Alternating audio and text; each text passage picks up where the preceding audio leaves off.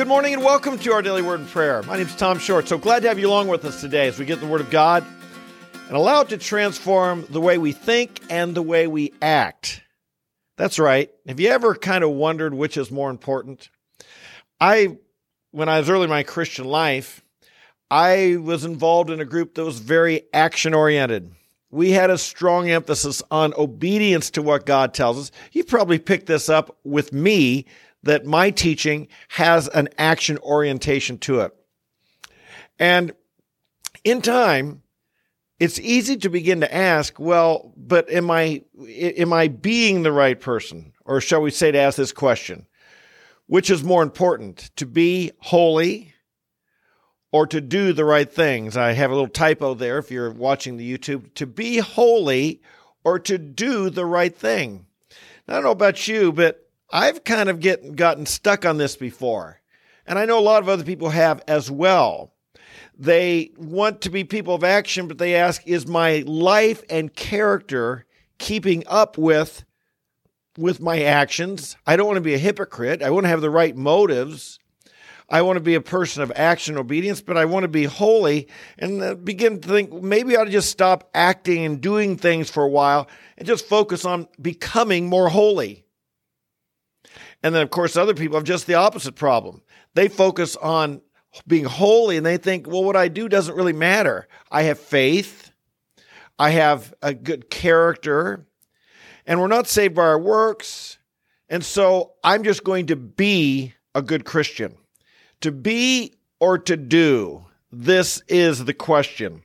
And I think Paul answers that today in the scripture, and he answers it many places. We'll look at a couple of verses today that kind of talk about how these things are not opposed to one another. They work together. It's always important to remember that we have a spiritual enemy, and one of his goals, I think, is to confuse us, to try and get us to overanalyze our Christian life so that we think so much about it, we don't do anything about it. Now, it is important to think honestly and deeply about our faith. It is important to know what we believe. But sometimes, like I said, we can be so analytical, we become paralyzed. And we do nothing because we're just trying to figure it out. Let's look at what Paul says here in Philippians. He's been talking, as we've seen this week. He says, I pray that your faith your love may increase and abound more. Your love may abound more and more in real knowledge and all discernment, so that you may approve the things that are excellent, in order to be sincere and blameless until the day of Christ, having been filled with the fruit of righteousness which comes through Jesus Christ to the glory and praise of God. I think he puts it together here. He's saying, as we've been seeing the last couple of days, we want to live our lives in light of the finish line. And the finish line is when we stand before Jesus Christ at the judgment seat of Christ.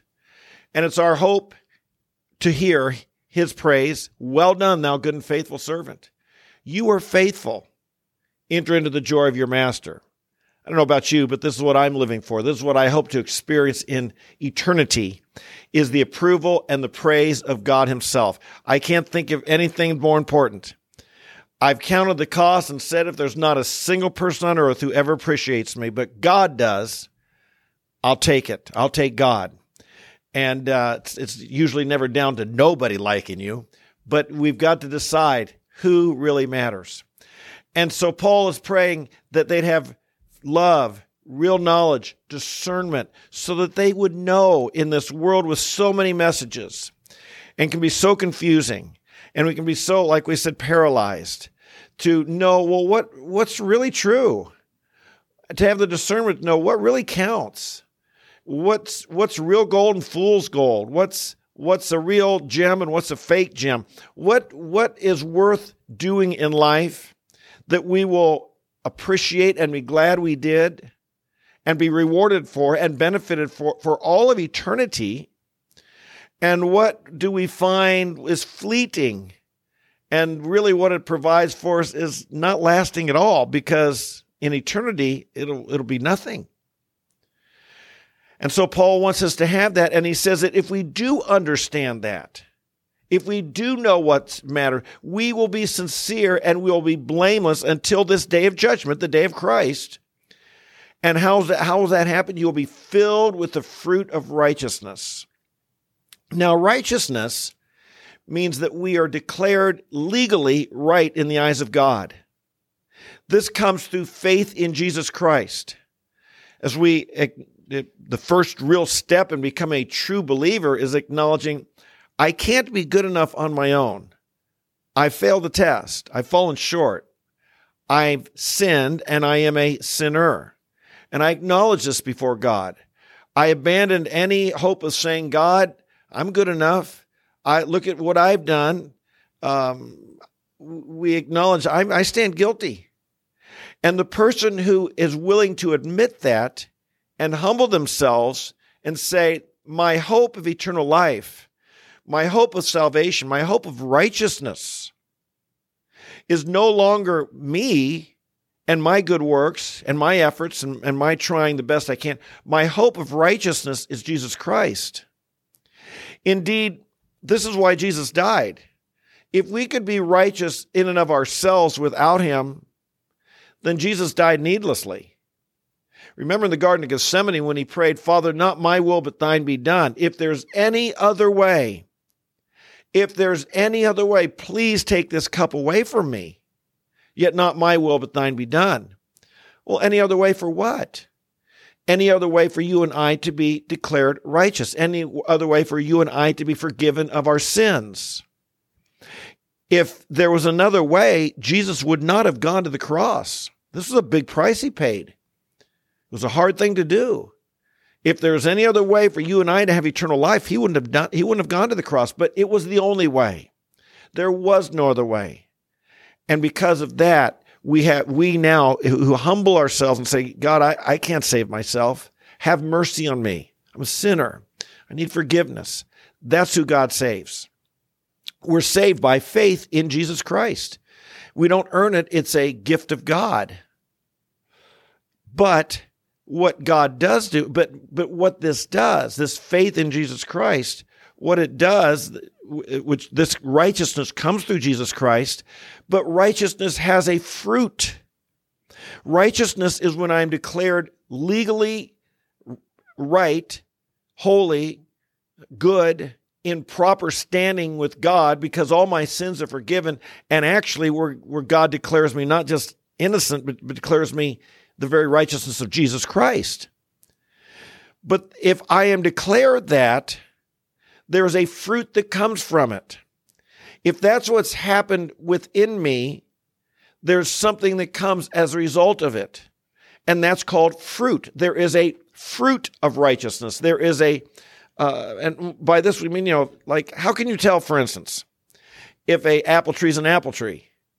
Well, the only way I can tell the difference between an apple tree, a pear tree, and a peach tree personally is if it's got apples, peaches, or pears on it. The way you can tell what kind of tree it is the fruit it bears.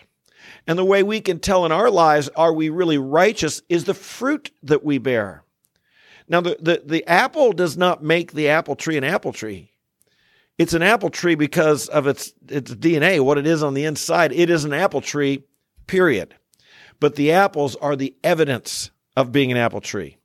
And likewise, righteousness is the evidence that you and I have been declared righteous in Jesus Christ. And so this says that from now until the day of Christ, we should be sincere. We should be blameless. We should be living a righteous life. We've been declared righteous. We should live the fruit of this righteousness. He says a similar thing over in Ephesians chapter 2, verses 8, 9, and 10. He says this, for by grace you've been saved through faith. And that not of yourselves, it's the gift of God, not as a result of works, so that no one could boast. Indeed, if you could be saved because of what you did and what you have done, you could boast up in heaven. But there won't be any boasting in heaven. There won't be any, hey, look at me, look what I've done. No, there's going to be glory to God. This is a God-centered gospel, not a man-centered gospel. The gospel is about God's mercy, God's love, God's grace, God's kindness, God's grace to us. And in heaven, the glory will be to God. But while on earth, let's finish the verse. For we are his workmanship. God is at work in you, my friends. You're his piece of art. You're his statue. He's working in you. Not a statue. That's not enough action. But you know what I'm saying? You're his artwork. You're his workmanship, created in Christ Jesus for good works, which God prepared beforehand so that we'd walk in them. You see how this is? Your works do not save you. God saves you. But in so doing, he's made you his workmanship so that you walk in the good works that he's given you to do. Don't get the cart before the horse. Good works are really important. Good works really matter. They are the fruit of righteousness. They're the evidence that God is your salvation. There's what God is wanting to produce in you. But that's not what saves you. What saves you is Jesus. The works are the evidence of God at work in your life. And so we give God the glory. We give God the praise, as it says here. This fruit of righteousness, which comes through Jesus Christ, is to the glory and praise of God. We've got to get this right. Which is more important, to do or to be? Well, they go hand in hand. If you really are holy, it will produce works in your life.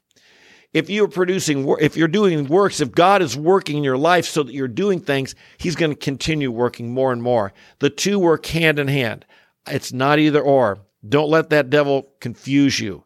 Don't let him cause you to be so introspective that you don't do something because you're not sure your motive's right or you're not sure. I found this. If my motive isn't right, I pray about it and I ask God to help me. But when I step out in obedience, that's when God refines my motives. I'm his workmanship. I don't fix it all myself. I step out in obedience to God, and God goes to work to fix this a wrong motive or a wrong desire or whatever. God is the one who's fixing us. We're his workmanship. Ours is to obey. Ours is to believe. Ours is to have faith. Ours is to step out. And when we do, God goes to work in our lives. Pretty awesome, isn't it? Let's pray about it. Oh, Father, we thank you today that you have made us righteous through faith in our Lord Jesus Christ. It is not anything we did on our own. We simply received the grace, kindness, and mercy that you've shown us in Jesus Christ. And we do receive. And Father, today, any who not sure if they've received that, I pray even this moment they would open their heart to you freshly and say, Lord, I receive through Jesus your forgiveness, your mercy, your kindness. And Father, as we have done that, we thank you that we are your workmanship, your piece of art, your poetry, your design. You're at work in us. You're the great engineer. And ours is to be available. Ours is to believe. Ours is to submit. Ours is to be like soft clay in the hands of the potter. And I pray today, Father, that you would help us to be this type person. Soft clay in the hands of the potter. We ask you to mold us, make us who you want us to be, and then lead us in these works of righteousness. Lord, whether it's sharing the gospel with someone, serving someone, an act of kindness, I pray, Father, that we would be, as our world is darker and darker, it seems, so all the time.